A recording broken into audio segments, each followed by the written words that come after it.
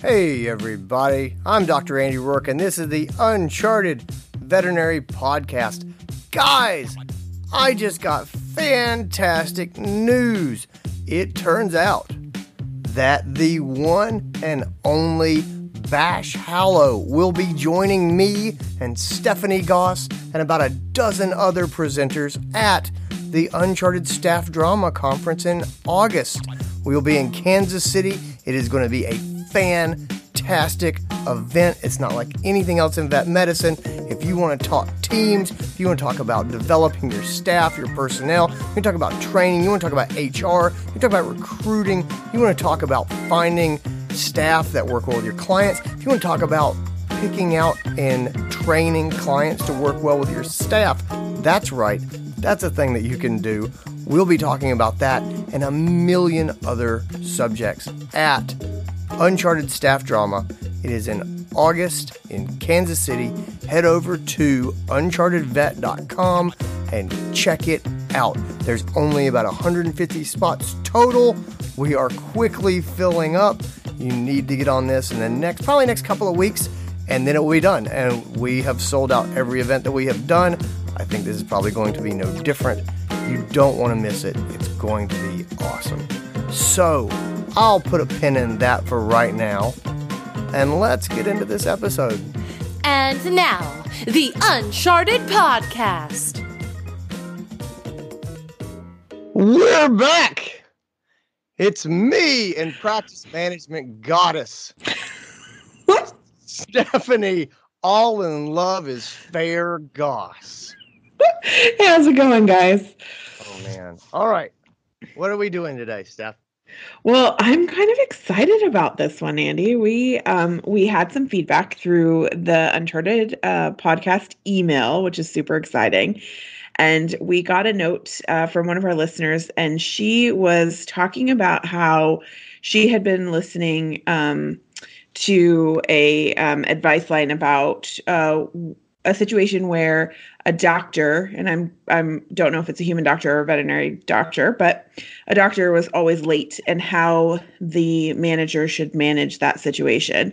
And a lot of the conversation on the advice line, it sounded like, was a consensus that there seems to be this acceptable standard that doctors can be late and techs or nurses cannot. And this listener was saying that she felt like that was crazy, that there's a huge double standard when doctors are allowed to be late and the tech team or the support staff are not. And you and I both found this very interesting, I think, because it's something that we see a lot in veterinary medicine. And so when you and I were talking this through, we both were wondering, is it okay for our doctors and our veterinarians not to follow the little rules? And then if it is okay, what do you do about it? How do you manage that situation, right? Right. So let's go ahead and call out some examples of doctors not following the little rules. Okay. And that's an easy one to start off with, is what you said. The technicians have to be there at a designated time, and the doctors can stroll in after the designated time, and nobody says anything. Yep. That's a very common one. Yep. What else you got? I think I've seen in a lot of practices where there's rules about things like no cell phones on the floor, and the support staff will get nailed if they're on their phone, but the doctor can stand there and pull out their phone and be like, oh, guys, look at what I saw on Facebook last night. And nobody bats an eyelash at that. Yeah, I see that one. I see coming back late from lunch, where the support staff has a firm deadline to be back and the doctors not so much. I see changes to hospital policies, like, and we've all seen this, where you say to the technicians, we do not refill heartworm preventative without a heartworm test. Don't you do it. And the front desk is fighting valiantly with this owner who's like, I don't want to do the test. I just want to have the stuff. And they're like, I'm sorry, there's our hospital policy that you can't do. I'm sorry, there's a good reason, and I will tell you again what the reason is. And this is the fourth time that I'm telling you what the reason is. And I don't want to hear the reason again. Give me the stuff. I want to talk to the doctor. And they say, all right, well, I will tell you, I will transfer you to the doctor, and he will say exactly what I have said. Here you go. And the doctor comes on and goes, hello. Oh, you don't want to do the test? Okay. No, just come on in. No, it's fine. No, don't. Yeah. look, no big deal. Just come and get the medicine. And the front desk, like their head just explodes. Yes. Yes. And I think we probably have some listeners' heads who are exploding right now because I hallucinate that they live on the same planet I do, where it happens all the time. And it seems like there are separate standards of rules for the doctors and the support staffers. And I guess in thinking about it and talking through it, you and I were talking about, is it okay? Are there circumstances where it is okay for there to be different rules for the different classes of employee, if you will? And if it's not, how do we manage that? Okay. All right. So let me be upfront about what we're going to talk about here. I am not going to tell you the fairy tale. I am going to talk to you in the dirty truth of our profession. And so it is super easy for me to tell you, no, this is not fair and it shouldn't be allowed. I don't think that that's helpful to our listeners in a lot of cases. Mm-hmm. I think we need to wade into the gray area here, and we need to talk about what should be, and then we'll talk about what generally is, and then we'll talk about how to go forward in reality. Yep. Sound good? Yeah, sounds good. Okay, so let's talk about what should be. How are your feelings in general about, so you asked a little bit different question. You said, do you treat different classes in the practice or different jobs in the practice differently? Are there different rules for them? Yeah. And so do you feel like sometimes the doctors have different rules than the technicians? And is that okay? So let's start with that. Yeah. I mean, a perfect example for me is, I am working on writing policies and procedures for my practice, and we just were working on our cell phone policy. And so I wrote the policy, and it was like, no cell phones on the floor, and we're really struggling with this one. And it's not that anybody is being malicious, but we're not in a place culturally where there is a lot of responsibility from the team as a whole in terms of where cell phones are being used. And I feel really strongly about keeping them out of view of clients. And so we've been working on the policy, and I wrote the thing, and the team, we all talked about it. And then the doctors were like, whoa, whoa, whoa. We use our phones to look at VIN, and we use our phones to look up drug doses, and we want to be able to have our phones. And so after a lot of, discussion and battling, what wound up happening is we rewrote the policy, and there is one set of rules for the doctors, and there's another set of rules for the team. And it was a struggle for me in terms of, how do I pick this to be a battle? Do I pick this to be one that I sit out? I have strong personal feelings, but I'm also looking at the culture, and I'm looking at the people and weighing all of those things. And I think what you said is very true. Like, we're not going to BS you guys and tell you that this is an easy decision, because I think it's something that we all struggle with, because I think it is a reality that's happening every day in our practices to some degree. Right. Yes.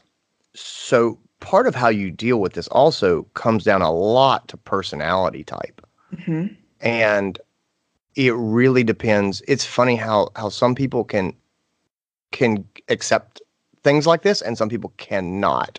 Mm-hmm. And I'm not going to tell you like, oh, you should be able to accept this.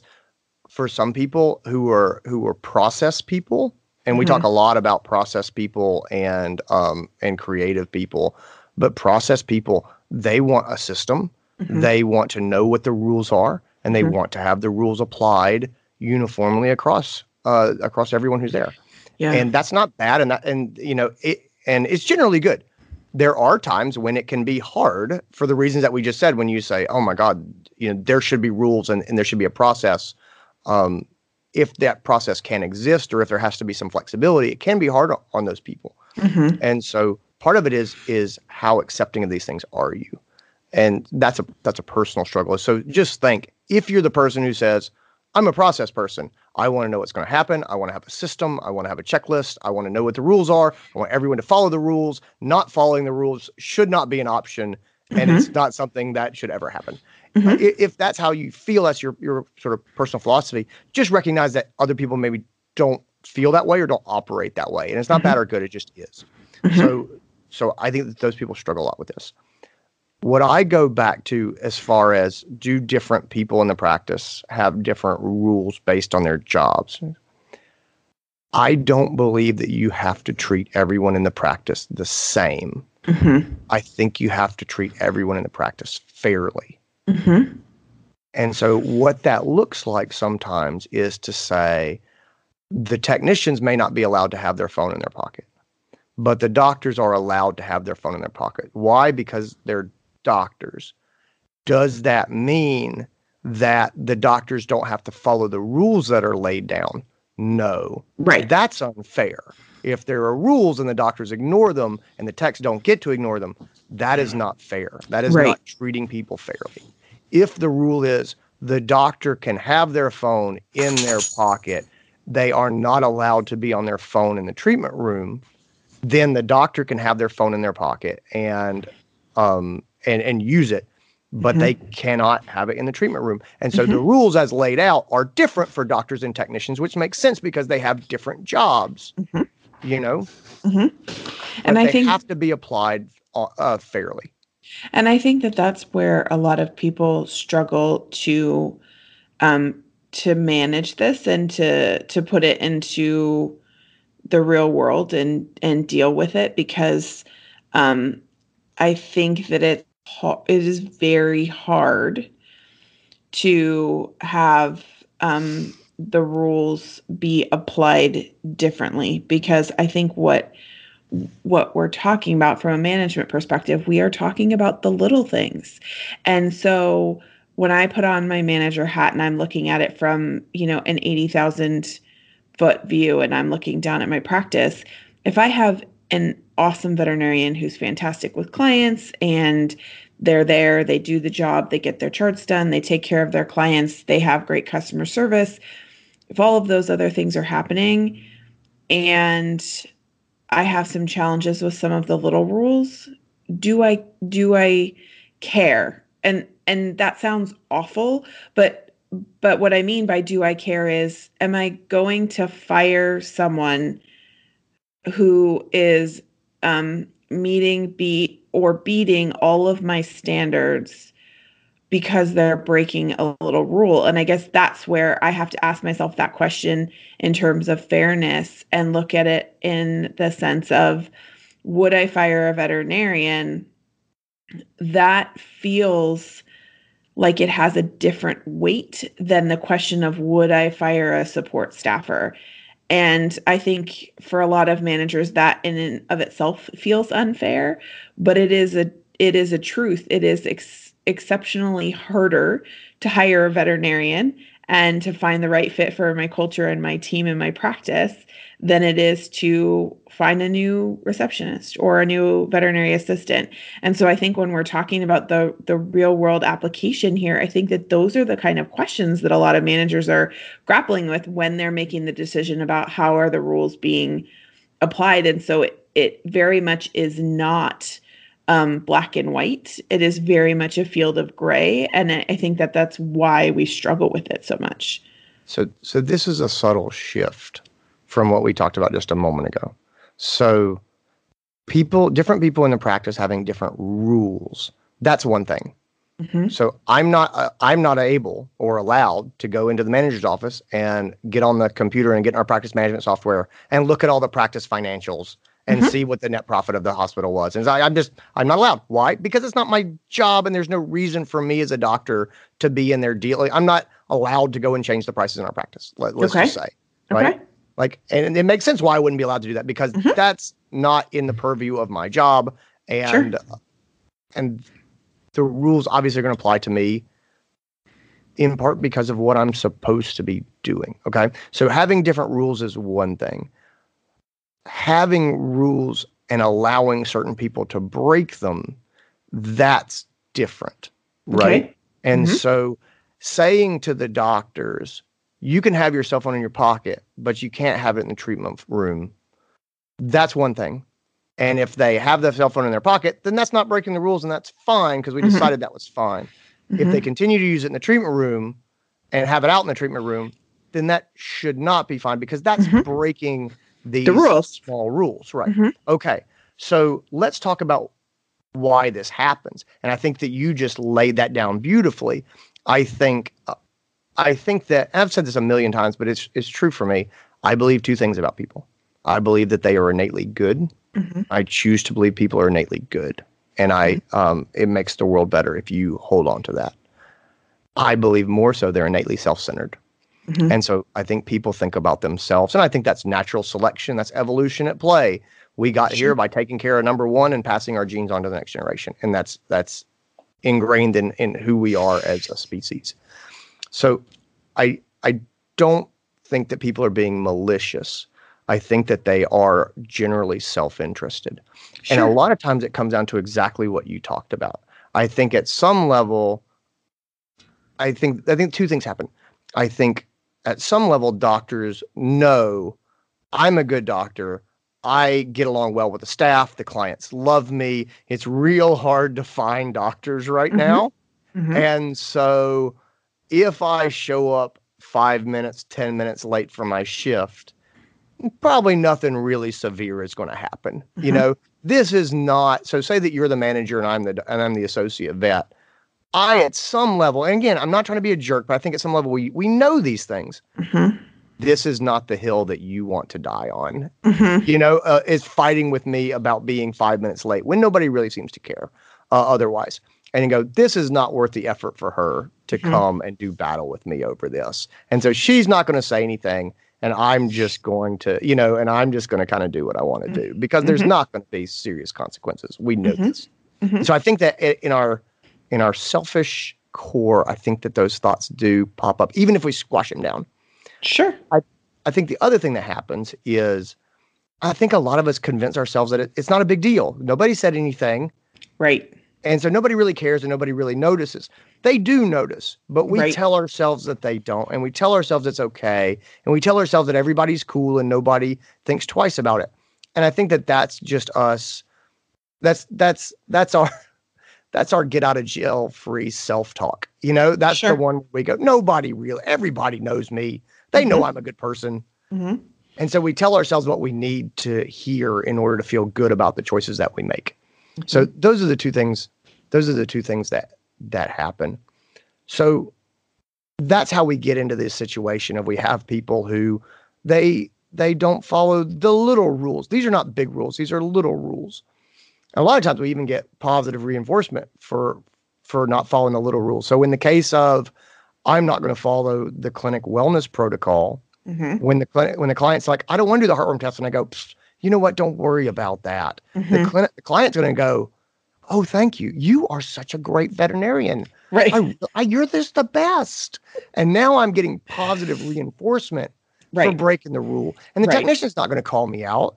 And so I'm not getting the negative reinforcement. I'm only getting my pillow's fluffed.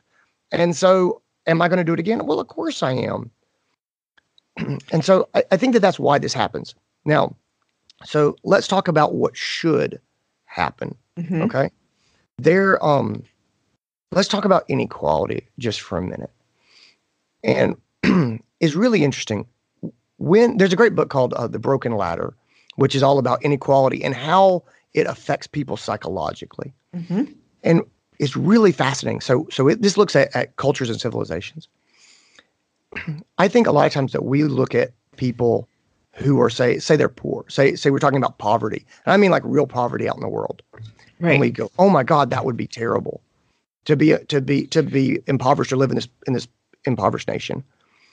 What the research really shows is that it's not so much being in a poor nation as it is feeling like you're in a poor nation. And so what I mean is this, if you live in an area of poverty and everyone around you is living in the same circumstances, you don't think all that much about your impoverished state. This is just what it is. Right. And honestly, those people tend to be much happier than people who have the same amount, right? There's the same level of poverty, but they're surrounded by skyscrapers. Mm-hmm. You know what I mean? And BMWs are rolling past, Mm-hmm. because then you're reminded all the time of how crappy this is. Right. My father grew up in rural North Carolina, right? Appalachian Mountains. And you talk about poverty. Mm-hmm. My dad grew up in poverty. Mm-hmm. And we talked one time, and he told me about how he loved to go to the movie theaters for a while. So he would go into Boone, North Carolina, and he would go to the movie theater, and he loved it. And he would see all these, Hollywood actors and the glamour and the ritz. Mm-hmm. But he stopped going after a while because he just felt like crap every time he came out. Mm-hmm. So when he comes out of the theater and he looks around, the one horse town that he's in, and just doesn't see opportunity, and he doesn't see any of these things, it made him feel so bad. Sure. That he stopped going. And so why am I talking about this? I'm talking about this because that's how inequality feels. Mm-hmm. When you're 16 years old and say your parents give you a used moped when you turn 16, how you feel about that depends on what you see around you. Right. If your friends get nothing and you're the only person who's got wheels, oh buddy, you know what I mean? You're at the top. Like, this is high status stuff. Like, you are rolling. And if you look around and all your friends got BMWs and you're on a used moped, all of a sudden you feel so beat down. But the outcome is the same. You still got the same thing, right? That status, that's inequality in the way that it hits you in the brain. Carry that over to what we see in the practices, right? Mm-hmm. If the technicians are being held to a standard, and everybody's being held to that standard, nobody thinks about it. If the technicians feel like they're being held to a standard and the doctors get held to a different standard, they get to do what they want, all of a sudden the unfairness washes over them. If everybody's allowed to kind of cut corners and not really follow the rules, and we're all generally pretty lax, nobody gets upset. But it's that difference. It's that inequality, the fact that I have to do this and you don't have to do that. Yeah. And it's not so much, again, about we don't have the same job, right? But it's I have to follow the rules and you don't have to follow the rules. That's the unfairness. And so what I would say, even to the doctors, is if you want to have a good culture, you need to understand that inequality is toxic. And people are super aware of it right now in our society. Like, we're looking for inequality in our society, income inequality, societal inequality, things like that. So people are noticing these things. You ignore that at your own peril. If you want a good culture, then everybody follows the rules and everybody supports each other. And what I'm really talking about is movement. I think this is happening in our society. I think it's happening in vet medicine for sure. We're moving more towards flat hospitals, which means, we are all in this together. We are all a team. Everybody has their role. You watch my back. I watch your back. I'm not better than you. I just do a different job. Right. You're not better than me. You just do a different job. And so I think that if you want to build good culture, I think that there's a lot of benefits to that. So that's what should be.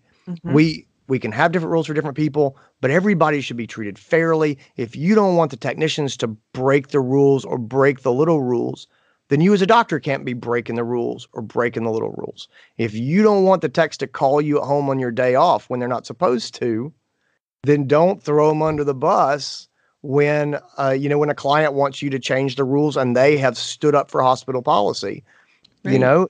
It's the door swings both ways. So that's what should happen is nobody should break the rules. Everybody should be held accountable. Everybody should do what they're supposed to do. That's what should happen. Do you agree with all that? I do. Yeah. I think that the should, if we're defining the should, I think that in order to have a successful team, that we should be moving away from the top-down model where the practice owner does whatever they want and everybody else has a different set of rules to follow, and into the model where everybody is working as a team, and successful teams function when there is no I, when everybody is working together and the rules apply the same to everybody.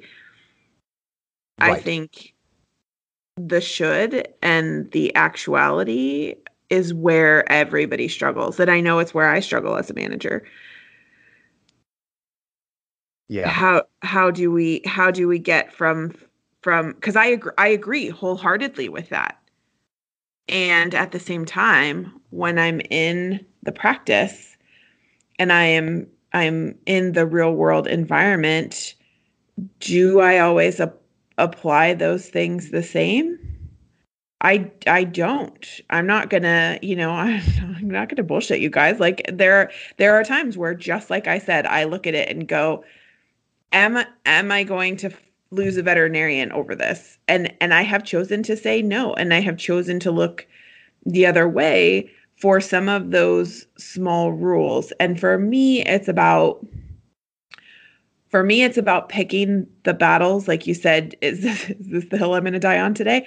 It's about picking the ones that feel like they have the most importance either to the culture and my team and or to the clients. So the ones that I choose, the battles that I choose to fight as a manager, right or wrong, I don't know if this makes me a great manager or a really crappy one, but I think the things that I look at are, is it affecting clients? And for me, the example you gave in terms of the client getting on the phone and, the CSR is telling her one thing and then the CSR passes it on to the tech and the tech tells her the exact same thing. Like, we have these standards. There's a reason. I'm going to give you all the reasons. I'm going to explain it to you. I'm going to educate the crap out of you. And at the end of the day, they're still like, no, I don't want to do the heartworm test. Then when the doctor gets on the phone and submarines them, that to me, that's a battle that I will fight all day long because it affects the client service and it affects the patient care.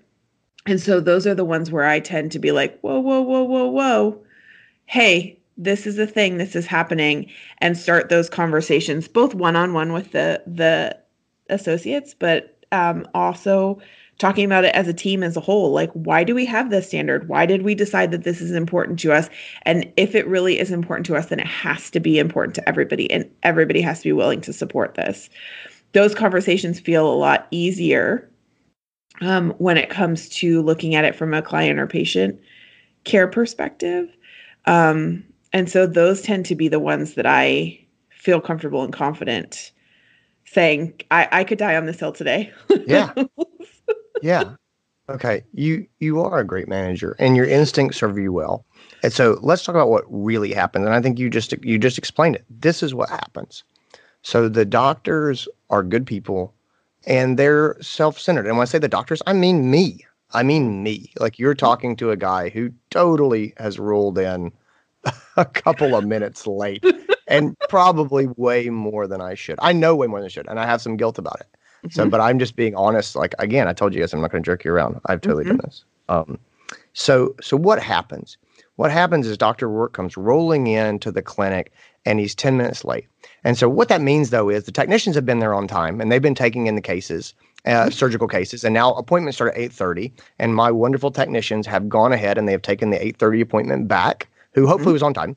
But they've taken the 8:30 appointment back, and they are getting the history pulled together, and they're getting vaccines pulled up, and they're getting the heartworm test, and they're getting the fecal float set up. And so the appointment is rolling along very nicely. And I walk in at 8:41, 8:42, and they turn to me and go, "Hey, Dr. Rourke, we're ready for you now." And I go, "Perfect." And then I saw sashay, as I do, into the exam room. And I'd say, "Good morning." And they say, "Dr. Rourke, it's great to see you." And my day is wonderful, right? I am completely unaware of the little fleck of resentment that my techs feel about that guy just sauntered in 12 minutes late with Starbucks in his hand. And like, no one says it to me. No one calls me out on it because, this is for a lot of reasons, the politics, the personal stuff. People don't want conflict. And the other thing is because of what you said, too, is you can't put your finger on why this is a problem. Client's happy, the appointments, I'm running on schedule. It's real hard for you to put your finger on why this is a problem. Same thing when I changed the wellness protocol. Then I'm like, you know what? Just come and get the box. That's fine. It's real hard. The client's happy. We sold a box of heartworm prevention. Like, it's real hard to decide this is worth dying for, right? This is worth ticking off a vet the clients like and who generally treats the staff well. And this is worth having a fight with Rourke. And so that's what tends to happen. The other thing that tends to happen is when we get into this kind of bending the rules a little bit and changing the rules a little bit, we have a bit of an ego culture in vet medicine, right? And the doctors still hold on to this idea that we are doctors. We wear white coats. We do veterinary medical school. Clients look up to us. We are the authority, and we see ourselves as the stars of the show. And I've heard that said as far as when people who aren't from vet medicine get involved in veterinary business, this is a thing that really messes them up, right? Because they don't understand the culture. So what happens is they come into vet medicine and they're like, aha, well, we'll just make protocols and we will tell the doctors what to do and the doctors will do it. And I think to them, you think that doctors are like accountants where you're going to come in and just give them the rules and they're going to do it. Doctors are not like accountants. Doctors are like fighter pilots. They have egos and they think highly of themselves and they believe that they can take the fates into their hands and dictate the outcome. And their skill is what matters and they get the job done. Nothing else. Like they're very like the top highway to the danger zone should be playing in your head right now. That's who we're talking about. And you see that a little bit. It's that ego. And so there is some of that. There's also, so my point is, this happens a little bit because of ego. It happens a little bit because nobody calls them out on it. And it happens a little bit because of their self-identity is, hey, I'm a doctor. I've always seen myself as a doctor. I've always seen this as sort of a high status job. I want to reassert my importance. The fact that I am an important person, which means I can stroll in 10 minutes late. And that's even in a subconscious way. That's me sort of saying I'm special. Right. And so again, this is a sinner telling the sermon, right? And like, again, I'm not trying to put other people down. This is me. If you could look at my gears as they run, I'm sure I've had all of these thoughts and all these feelings. And so that's what happens. And they come in. I think that you do what most everybody does, which is the obvious thing is you do a quick cost benefit analysis. What is the benefit of confronting Rourke about rolling in late? What's the benefit about him changing the wellness protocol and me fighting him on it? And you decide that it's not worth it, right? This is not a hill worth dying. And you do the benefit math and I do the benefit math. And I'm like, she's not going to fight me on this. Which is why I do it, because I'm like, nobody's going to say anything. And so that's how this situation comes to be. So let's talk about what do we go from here? Okay. So where do we go from here? So the first thing is to do, we need to flip our mindset. And so what happens is the math that I just laid out, that's not the right math in a lot of cases. So what happens is every day I come in late and every day you go, is it worth tanking the morning to have this heated conversation with Rourke and call him out? And every day you say no. But here's the thing. If you flip the problem in your mind and you say, Dr. Rourke is breaking the rules. He breaks them 3 times a day, every day. And there's no indication that he's going to stop. Right. Now, is that conversation worth having? Right. Exactly. So that's the flip that has to happen. Because when you look at individual instances like this, it's not worth the battle. Like, let's just be honest. It's not worth the fight. It's not worth ticking the doctor off. You know, it's a minor thing. So there's a couple different approaches. Like I said, number one is you can start to flip it. If this is going on, it's been going on for some time. Look at it holistically. What are we really talking about? We're talking about someone who is not it. We're talking about someone who has a pattern of behavior that is not getting better. And if anything, it's getting worse.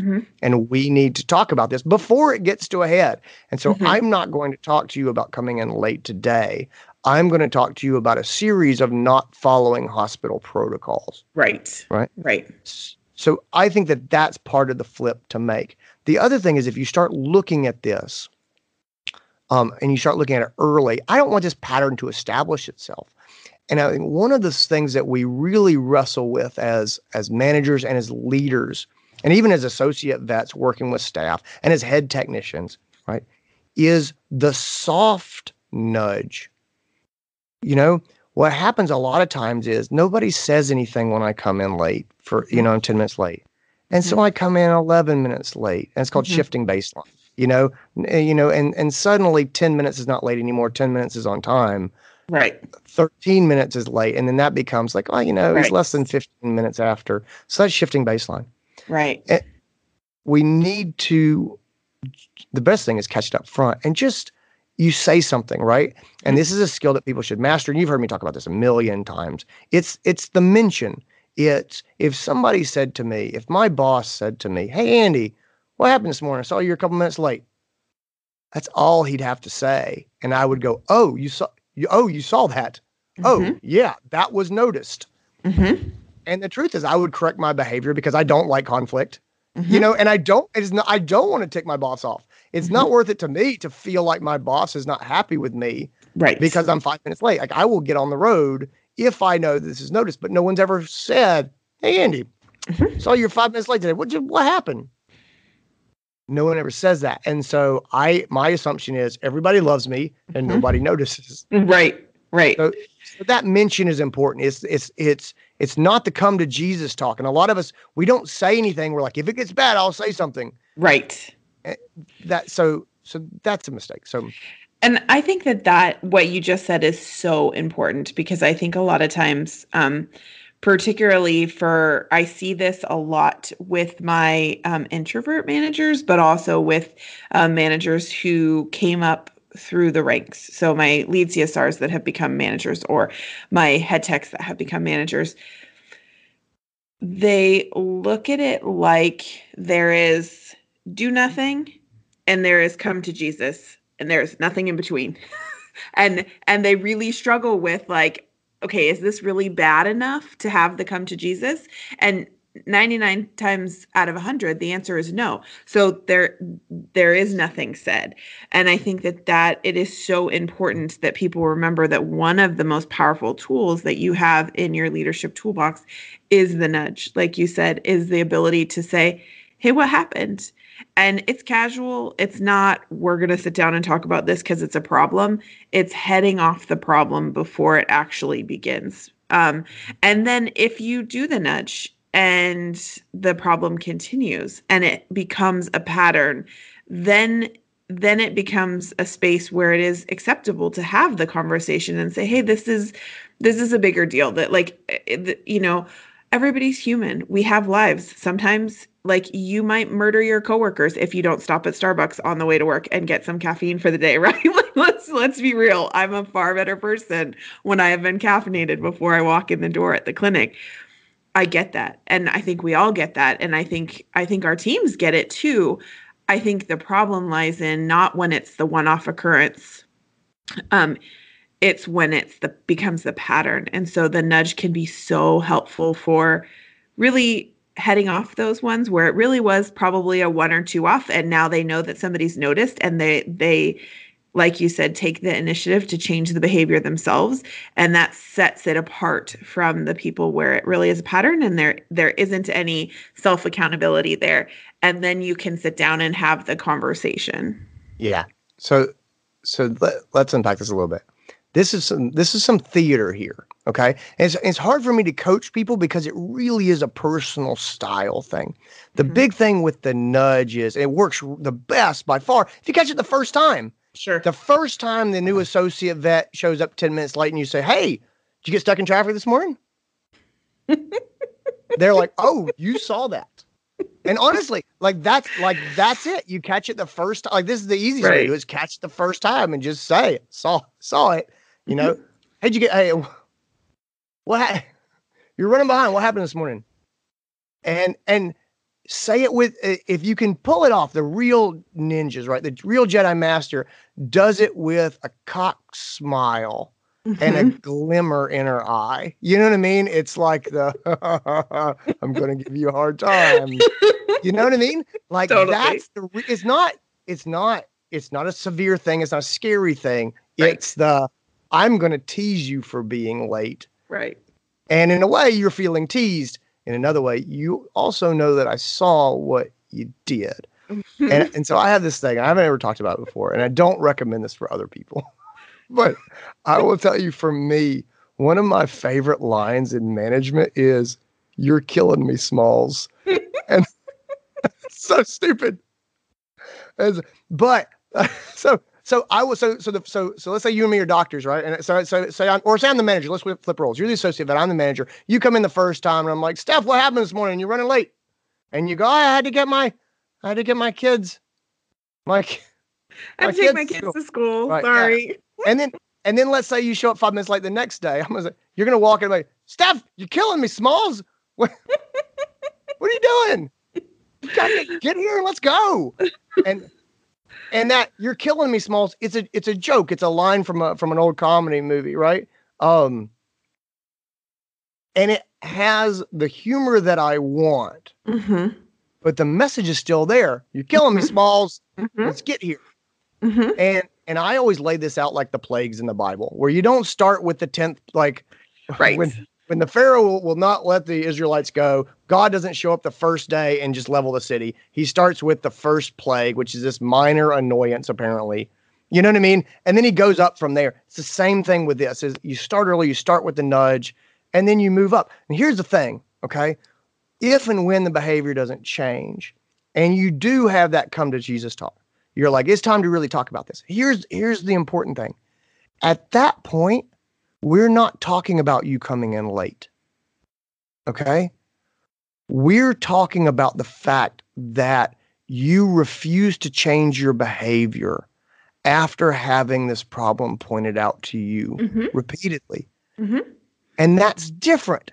Having a closed door meeting about the fact you showed up late this morning, that seems ridiculous. That's not a hill to die on. Having a closed door meeting because you've been spoken to repeatedly and have not changed your behavior, and you say that you're going to be on time and then you're not. Now we're talking about your truthfulness. Now we're talking about your willingness to change. Now we're talking about your commitment to the team. And suddenly everybody gets like, oh, we're talking about something more serious than 10 minutes late. Right. And so that's what I was talking about earlier, as far as sort of starting to roll your mindset over. Yeah, no, I agree with that. And like you said, you guys, for you guys are listening and can't see us, but it is an effective tool. Andy said, "Hey, you're killing me, Smalls." And I immediately turned red, and I was thinking like the associate who's just been called out in the middle of the treatment room floor. Like, I would blush. I would be like, "Oh, okay, yeah, I'm going to fix this problem," because it is uncomfortable. It is, but it is not, it does not feel belittling. It does not feel berating. It does not feel like someone has sat me down for a closed door meeting because I was late today, but it is just as effective of a tool. Yeah. I mean, it's like, again, like this is such a powerful tool, is to look at someone, to hug them with your eyes, to hug them with your eyes and send a mental message that says, "I like you. I enjoy you. And you're killing me." Don't do that again. and then let it go. God, if you pull that off, like, isn't that the most amazing? Like, that's real Ninja Jedi stuff. Yeah. That's what I'm talking about. That's the nudge. Can you cock a smile? Can you tease them? And it's one of those things where you tease them, but there's a kernel of truth in it, and they know that you saw them. And so that's the nudge. What do you do, Steph, if you're in a practice where this is the established behavior, where this is the norm, and now the nudge doesn't work so much because the vets have been coming in late, and all of the vets are coming in late, and this is just how we do things. Now you got a real uphill battle, and generally starting to try to nudge them, I don't find it to be very effective once habit has set in and pattern has set in and the expectations have been set. Do you agree with that? Yes, 100%. And then because I think then what you're talking about is you're talking about changing the culture. And changing culture and practices is hard. It is so hard.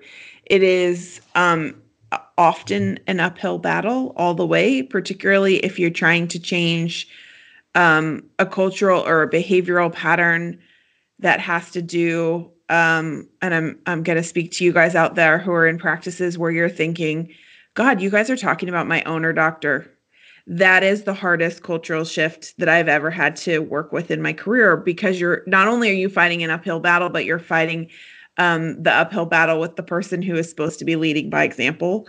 And that is a really, really hard thing to do. And so I think where it starts is with the definition of team in your culture. Like, what does that mean to your practice, to your group of people? You're there together all day, every day to serve your patients. So what does team look like to you?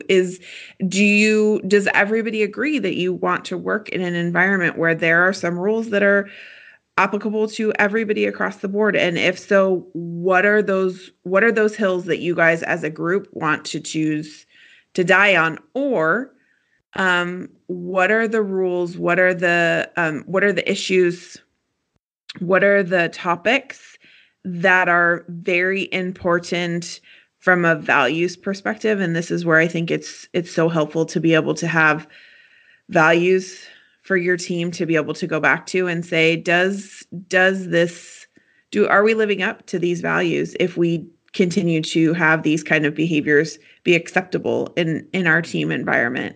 But if you don't have values, to decide what are those things that are important to you. You know, I have worked in practices where one of the live or die rules was small town conservative practice. Nobody could have dyed hair. Nobody could have tattoos that were visible to clients. Like that was the cultural model. That was a live or die rule. That was super, super important. And so you've called yourself out. I'm going to call myself out here. So I was working in the practice, and I like to sparkle and I like color in my hair. And I had gone in to get my hair done, and you could see a lot of the crazy color that normally is hidden underneath. And I went in and I was like, look, this is a rule. If any of the rest of the team, this is a value that has been established by our practice owners, and it is something that is very important, and all of us have agreed to it.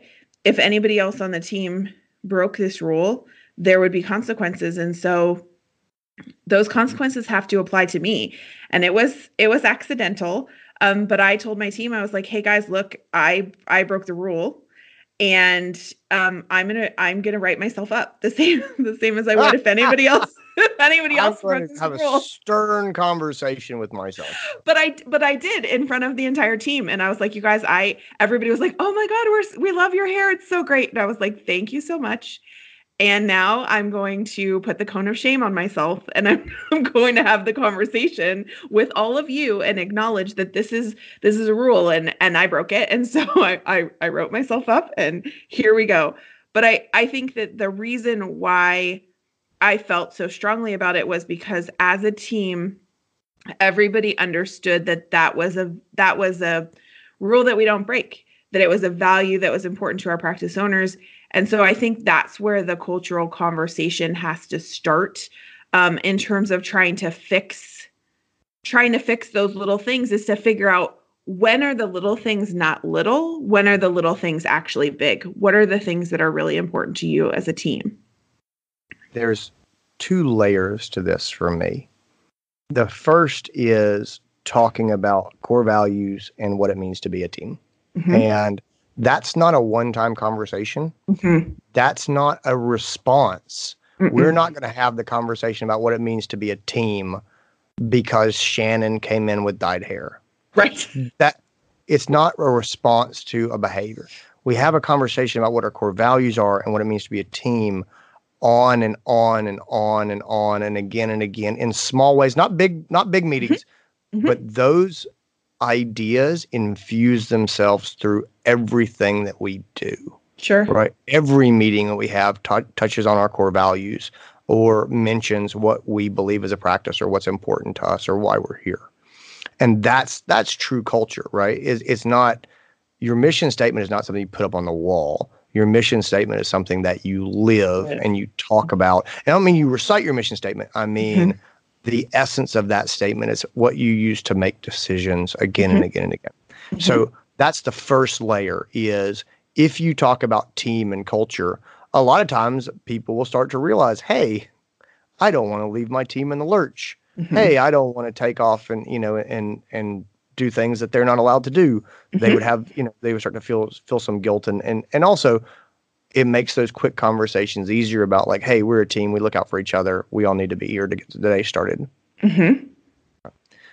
The second layer is more targeted and specific. And this is the one that I use as a response to when, someone, has a behavior that needs to be addressed, something like that. And this even comes down to setting those rules. So I said, everyone needs to be here to start the day. I don't know that everyone does need to be here to start the day. I mean, I think we need to decide what happens when we start the day. The big question, this is the second layer, is why? We need to talk about why. And there are people who follow rules because the rules are there and that's all I need. There is a rule. I'm going to follow it. And there's other people like yours truly who kind of need to know why that rule is there before I get real serious about it. Sure. And I shouldn't. That's not a virtue. I'm not trying to say that to be cool. That's just how I work is I want to know why. And I think a lot of people want to know why. So do the doctors need to be at the clinic at 7 a.m. when the doors open? If you say everybody needs to be there, well, tell me why I need to be there at 7 a.m. when my first appointment is not until 8:30. And if you've got a really good reason, you're like, because this is what we believe and this is what we do. Now I may not even agree with you, but I believe that there is a reason. And I believe that you believe that there is a reason beyond it's 7:30 and that's what we said. That's what's written down on this piece of paper. Right. And so that why matters. And when I said different people can have different jobs and they can be treated differently. Well, why are they treated differently? And so when you went to the doctors and you said, guys, there's no cell phones on the floor. And they said, whoa, whoa, whoa, whoa, whoa, whoa. Well, we need our cell phones to be able to, to look up drug doses, to pull resources, to get information. They've told you why they need them. The question now is, why do you not want them to be on the floor? And if you say, well, I hear that. I do not want clients to see our people on their phones. It looks like, I don't care what you're doing. You could be desperately searching for a drug dose that you need to save a pet's life. It looks like you're goofing off. And when someone, because we've got a big glass wall between the waiting room and the treatment room. So our clients, when they're waiting, they can see the treatment room. And if I'm standing there scrolling on my phone and somebody's been waiting for 15 minutes, that's bad. And I might be scrolling, doing, exactly what needs to be done so that we can move this day forward. But that's not their impression. And so I may need to have my phone with me. I may be able to access it quickly, but I know that window is there, and me being on my phone in that treatment room means that I am visible, and that's not okay. And so when we talk about cell phone policies with doctors, we say the doctor can have the phone in their pocket. They cannot use it in this room. And here's why. And I go, oh, I get it. Right. And so the rules are a little different for me than for the technicians, but the rules are enforced and I'm following the rules as they've been laid down. And I would say that that's fair treatment of both of us. And I think that when I think about, so I've had this conversation, the original question came in the form of doctors being late and techs not being allowed to be late. And I've dealt with this, I think, at almost every single clinic that I have been at. And what it ultimately comes down to from this team's perspective, as it has been shared with me in each instance, is it's not about having the different start times. They understand that. And sometimes it takes a little bit of effort to get your team to understand that there are things that support staff needs to do that doesn't involve the doctors, and that they don't all have to be there at the same time of the day. But whatever your team's definition of start time is, then that's what everybody has to be held accountable to for the doctors. This is like, okay, look, if our you said, when you come strolling in 10 minutes late, usually it doesn't matter because your team has started the appointment, they've taken the history, they've done all of the things that really take up the first 10 minutes of the appointment. Okay, so if your team has defined that and then you're late beyond that, that's where the problem lies. So I think it's in having the conversation as a group to figure out what the important piece of that is to your team, and then figuring out, do those rules differ at all? Because they might, and there might be a little bit of a different expectation. Like, my team starts at 7:30 and the doctors get there by 8:30, because what the team is doing between 7:30 and 8:30 has no bearing on what the doctor is doing. And that's okay. But at the end of the day, whatever it is that is that start point or that start time, that's how you have to look at then how are we going to hold each other accountable? Just like you said, if the rule is that we don't want clients to see people on their cell phones, then it may be that the doctors have access to their phones. It may be that they're in their pockets, but the rule may be, look, if you need to go look something up, don't do it in the treatment room, step into the doctor's office and use your phone. And that's perfectly acceptable. That's perfectly acceptable. It's not breaking the rule. You can do the thing that you need to do, just do it in a way that isn't breaking the rule, if that makes sense. And to me, that conversation has always started with the team as a whole, and deciding, like I said, what are the hills that we all agree that we are willing to die on today? What are the things that are really important to us? What are our core values? And going forward from there, and really truly making it a living, breathing thing, so that it feels right. It doesn't feel like there is inequality when you call people to the mat for breaking those rules. Yeah, I agree. So to summarize, as you said, pick your battles. We're always going to pick our battles. That's just the reality of where we are. We need to talk a lot about why. Why do we have the rules that we have? Why do we enforce the rules that we have? Why are these rules important? And so, going back to an example I used before, when the doctor says, don't worry about that heartworm test, you can just have the prevention, and the client gushes and tells him how wonderful he is. We need to talk to that doctor about why that's not okay, because he's been positively reinforcing the other direction. Right. We need to talk about that. And if we don't lay that out and make it clear, people don't necessarily see it. So we pick our battles. We talk a lot about why. We remember the mention and the nudge. It's easy to say something early on before these things become a pattern, before we see shifting baseline behaviors. Just a quick thing of like, hey, I saw that you didn't require a heartworm test. What happened? Help me understand what happened. What was the decision process there? And that's it. Not angry, but just, hey, real quick, I saw that this happened. What happened? What's going on?